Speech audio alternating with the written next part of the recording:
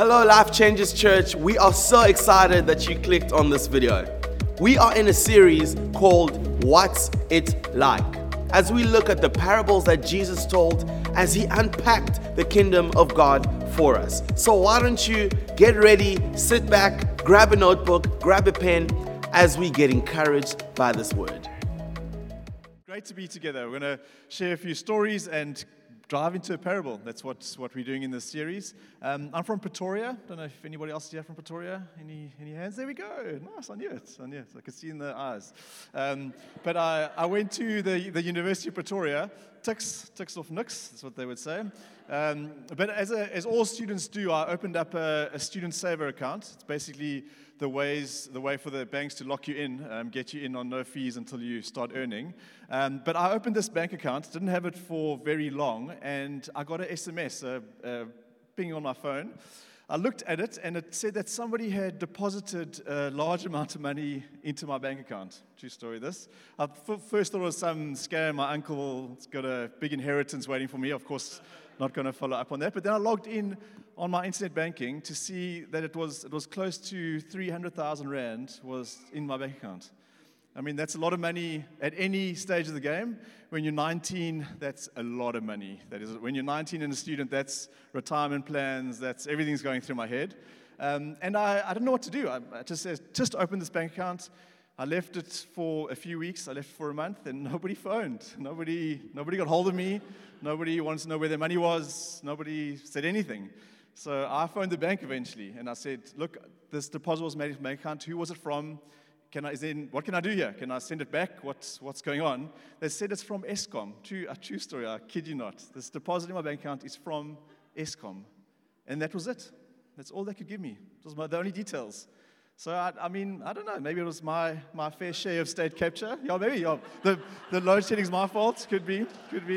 But so I left for a few months. Somebody was going to contact me, right? Somebody was going to phone me for about 300 grand. It's a lot of money. And nobody did. Nobody ever did. And I kept it, and I kept it, and I kept it. And I tried to phone the bank. They couldn't give me any details. Tried to phone again. But eventually, something in me started to change. It's weird. I had this amount of money in my bank account that wasn't mine, that was there. And I suddenly found I started to change with that money in my bank account. It felt like in other parts of my finances, there was a bit of a hole, or there was a gap. I felt started getting a bit anxious that I was going to be caught out, or that there was going to be an investigation. I started losing a bit of sleep. And in a weird way, I started getting a bit sick.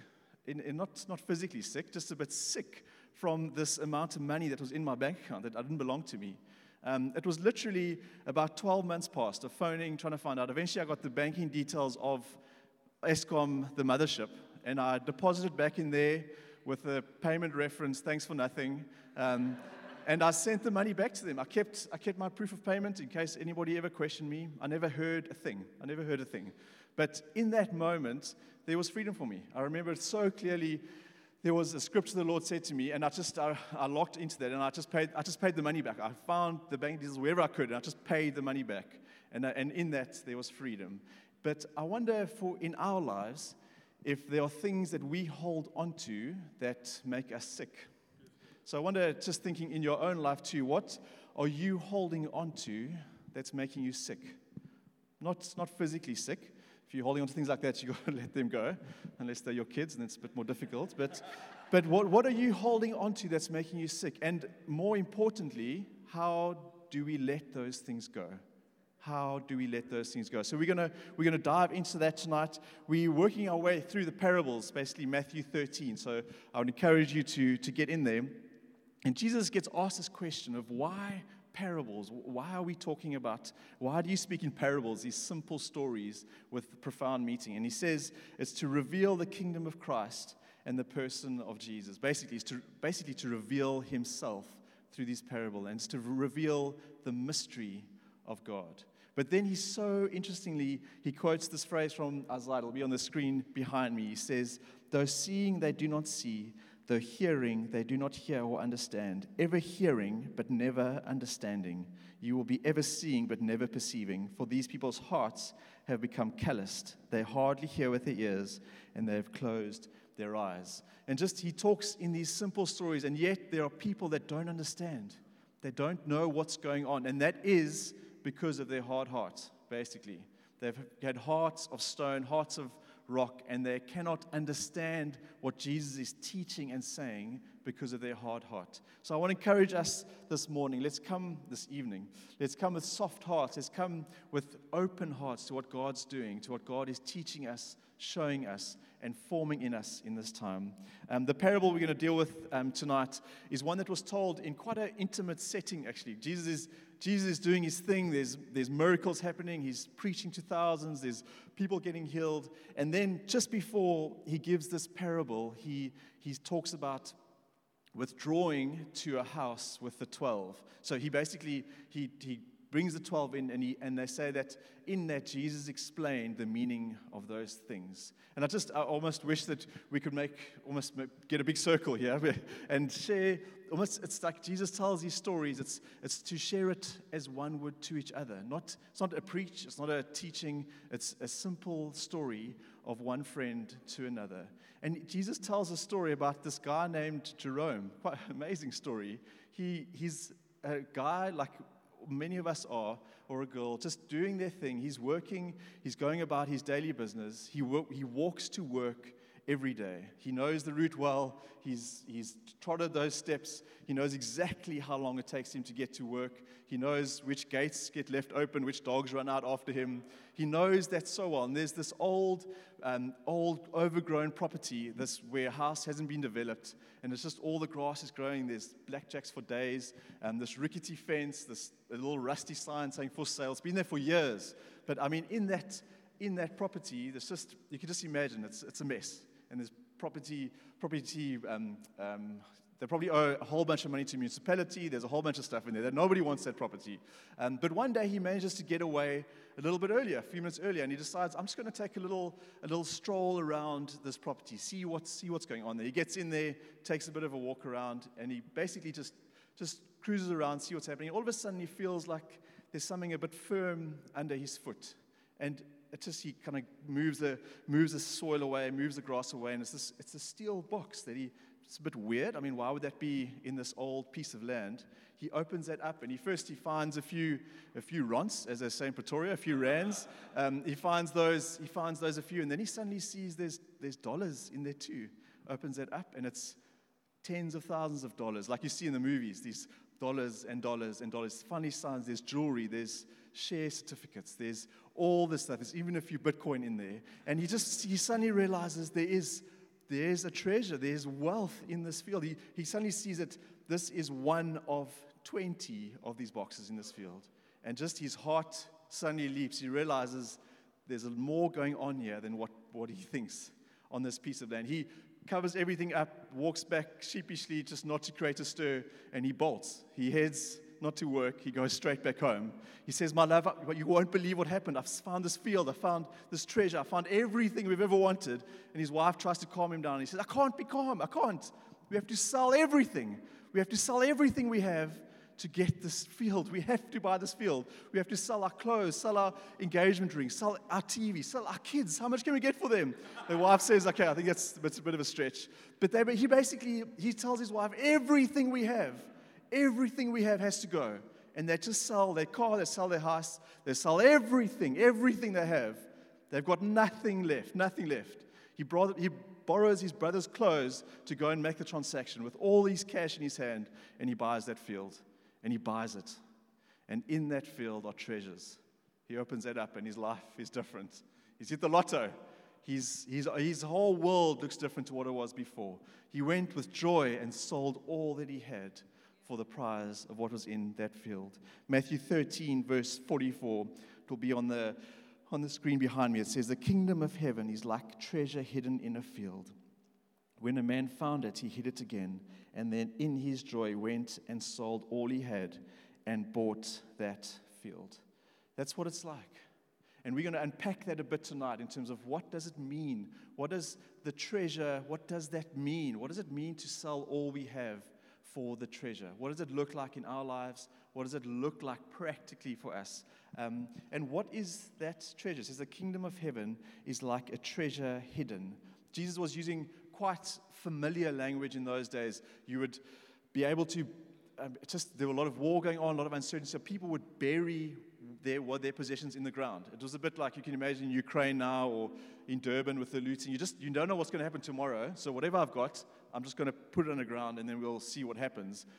Those guys on the beach with the beepers, I mean, they would have a field day. They actually would find things, not just walk around all day. But there's this concept of a treasure hidden in a field, and it's the kingdom of heaven. Jesus says it's the kingdom of heaven, which is synonymous. They would talk of the kingdom of God or the kingdom of Christ.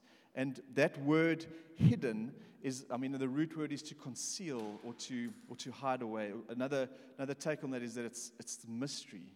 It's the mystery of the kingdom of Jesus. Kingdom being his rule and reign. So that treasure is the mystery of Jesus' rule and reign. And it's an incredibly profound thing because it is a mystery. And as the parables are what seem to be apparent, but yet there's a deeper meaning, so too it often is with Jesus and how he works and how he manifests himself, is that it's not as it seems. I was watching a testimony of a guy named Shane Taylor. It was through the Alpha course. They did work in prisons, but he lived a horrendous life. Like we've all got our benchmark of what's acceptable and unacceptable. He was right at the bottom. Basically, a youngster was regarded as one of the most notorious criminals in the UK. In maximum security prison, he was in the maximum security of the maximum security. If you want to Google him tonight, it's an amazing testimony. But just in a moment, he attends an Alpha course, and his life turns around 180 degrees. And without any explanation, without any program, without any 7 steps to a successful prison person or whatever, without any of that, he encounters Jesus and his life looks completely different. There's a mystery in the way that Jesus works. It's not linear, it's not incremental, it's not progressive. It is shocking the way that Jesus works. And in that treasure, there is something precious. And I've seen it in my own life too, as I have discovered Jesus in a very real way, as the one who forgives, as the one who guides, as the one who's our friend and our Savior. And he comes and he does things in ways that we don't expect. That treasure is Jesus. The treasure that the man is looking for and that he finds is Jesus. It's Jesus, and it's his rule and reign in our life. And the reality too is that it's available to all of us. It is available to all of us. As the man was going through the motions, as he was going up and down and sort of just doing his thing, going to work, there was something routine about what he was doing. It was very ordinary. He was living an ordinary life, which is a lot like how my life feels 99% of the time, pretty ordinary. And yet in that ordinariness, he discovers Jesus. He finds Jesus in the field, and what a difference that makes. It changes everything. And as we go on to the next half of that parable, it says, when he found it, he hid it again, and then in his joy, went and sold all he had and bought that field. In his joy.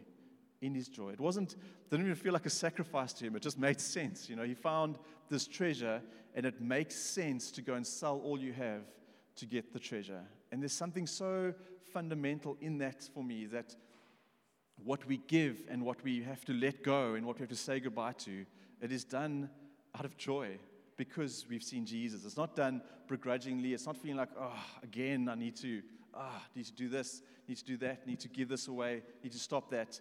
But it's as we have experienced Jesus, out of joy we do what we are called to do. It's selling it all for the one.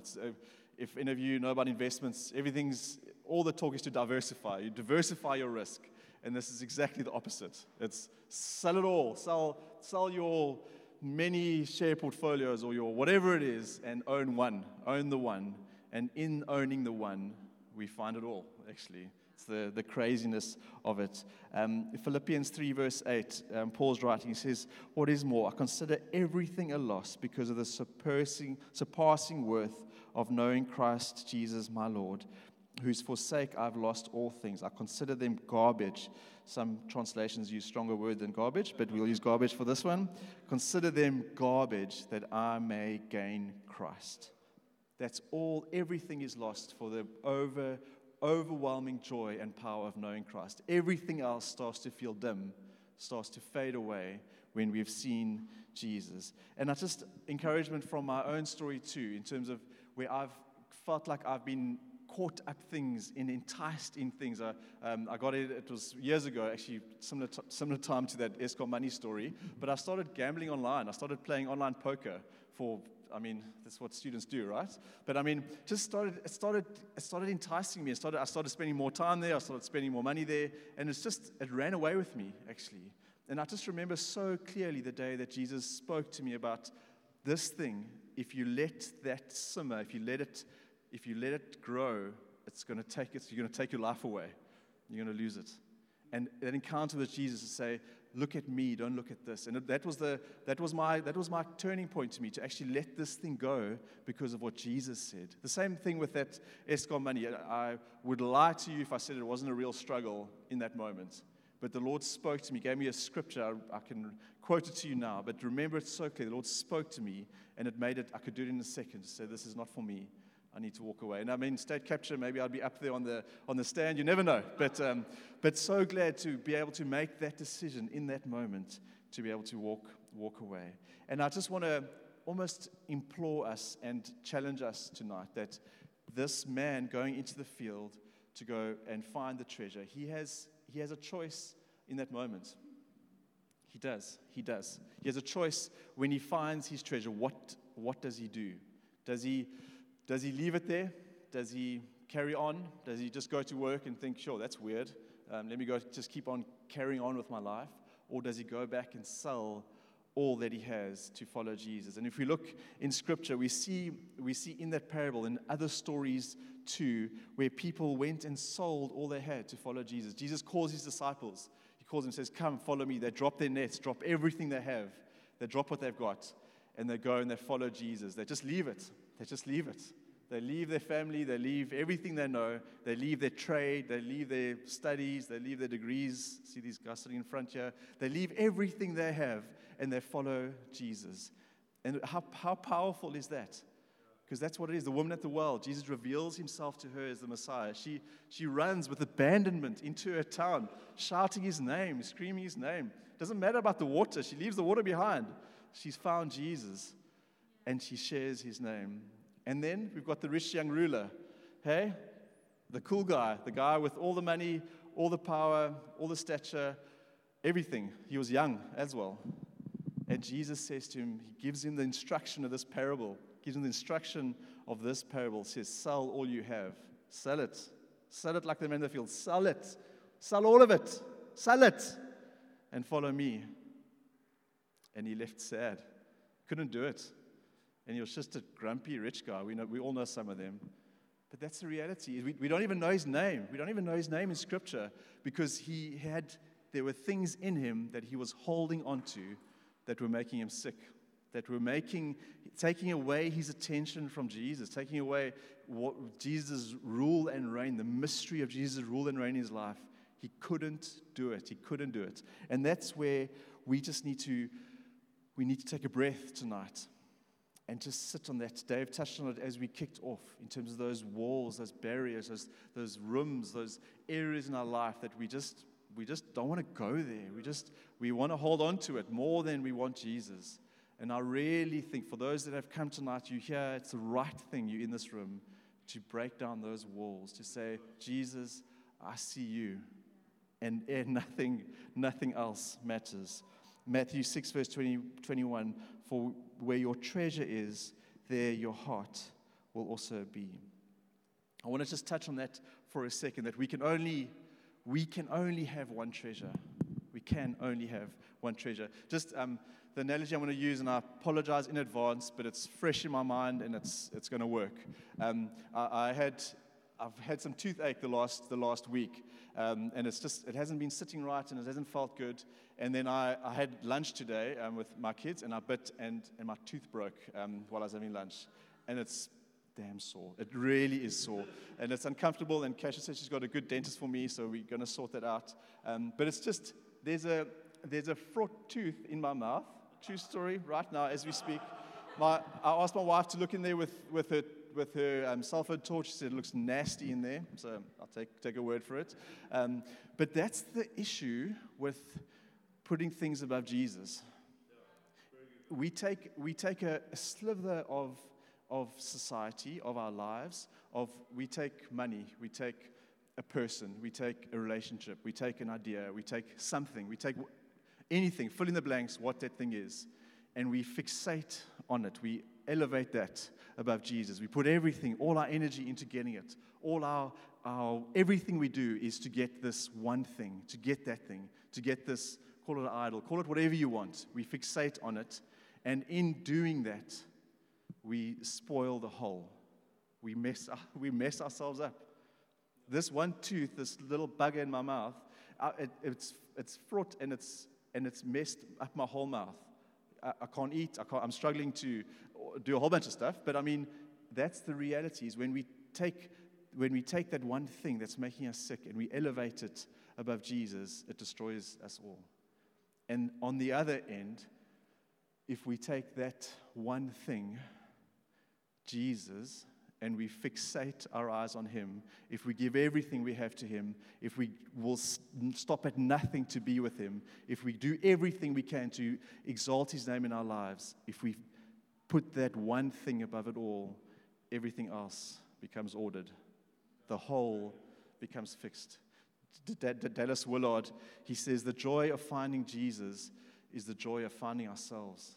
We find ourselves by ordering our life under Jesus. We lose ourselves. We mess ourselves up by putting one thing above Jesus, whatever that is. And that's just what Dave touched on, is we can have 99 things under Christ, but if we are holding one above, our life is going to fall apart. We're going to miss it. We're going to miss what Jesus is doing. We're going to miss the power. We're going to miss the plan for our lives. We're going to be like the rich young ruler who left sad because we can't give that thing up to follow Jesus. And we go back to that question that we touched on earlier, is what are you holding on to that's making you sick? What are you holding on to that you can't let go of? You're holding on to whatever that is, and it will be a million things for million different people, but there are things that we hold on to that don't allow us to follow Jesus. And what the world will tell you, if you're reading wherever you decide to get your info from, it's probably tailored to what you've searched in the last while, but anyway, is that it's going to be 6 steps to freedom. It's going to be a 40-day fast. It's going to be meeting with your support friend. It's going to be whatever it is. There are a million self-help books out there, or ways to fix yourself. But you're just going to fix that and create something else, or create another issue, or create another dependency. But if we go here, if we focus on Him, that thing sorts itself out. And that's the reality, is that we look to Jesus and we find Him, and the rest sorts itself out. And the truth of the matter, as I've seen in my life, and the silly example wasn't so silly at the time, and it's still not so silly, I could really do with 300 grand, but it actually would be more like 2 million rand. I did the sum while I was preparing. That 300 grand would have been close to 2 million bucks now. Anyway, I let it go. But the reality is that it requires something of us. It requires a putting to death of something. And that's hard, man. It's hard. The journey of the cross and the journey of our faith is one of life, and it's one of death. It's the truth. It's life with Jesus. It's eternal life. It's all those things. And yet, it's also the death. It's death to ourselves. It's death to the things that draw on us. Jesus died on Friday, and He rose on Sunday. And Christianity, it's not just about life, and it's not just about happiness and running for the stars. It's also about practically and in a very real way putting things to death. So I wonder, I'm going to ask Mish to come up, and could we stand? I think let's take a moment to pray and to respond, because I think there's an important response for us here. as I was sharing tonight, there's probably some things that would have crept up, or that you would have been thinking to say, I feel like I'm getting a grasp on this Christianity thing, or I feel like there's something in there for me, but I can't let these things go, or I can't step over this or aside to that, or whatever it is. And maybe you're here tonight and you just found your way into this church by some chance, and you have never heard the Jesus story. Tonight is your night. Tonight is your night to give your life to Him and to say, Jesus, Jesus, Jesus, above it all. And could we just open our hands, or just open our minds, open our hearts, open our ears, open our eyes. Jesus, we come to you tonight first and foremost with soft hearts, humble hearts, hearts that are in need of forgiveness, that have been corrupted. But we come to you, Jesus, the perfect one, the author and the perfecter of our faith. With joy, you went ahead of us, and you died on the cross.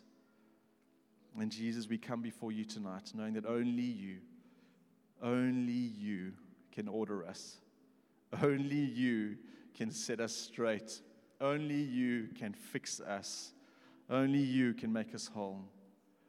And when we see you, like we have seen you tonight, like Kesha said, spend time in your presence, then everything else grows dim.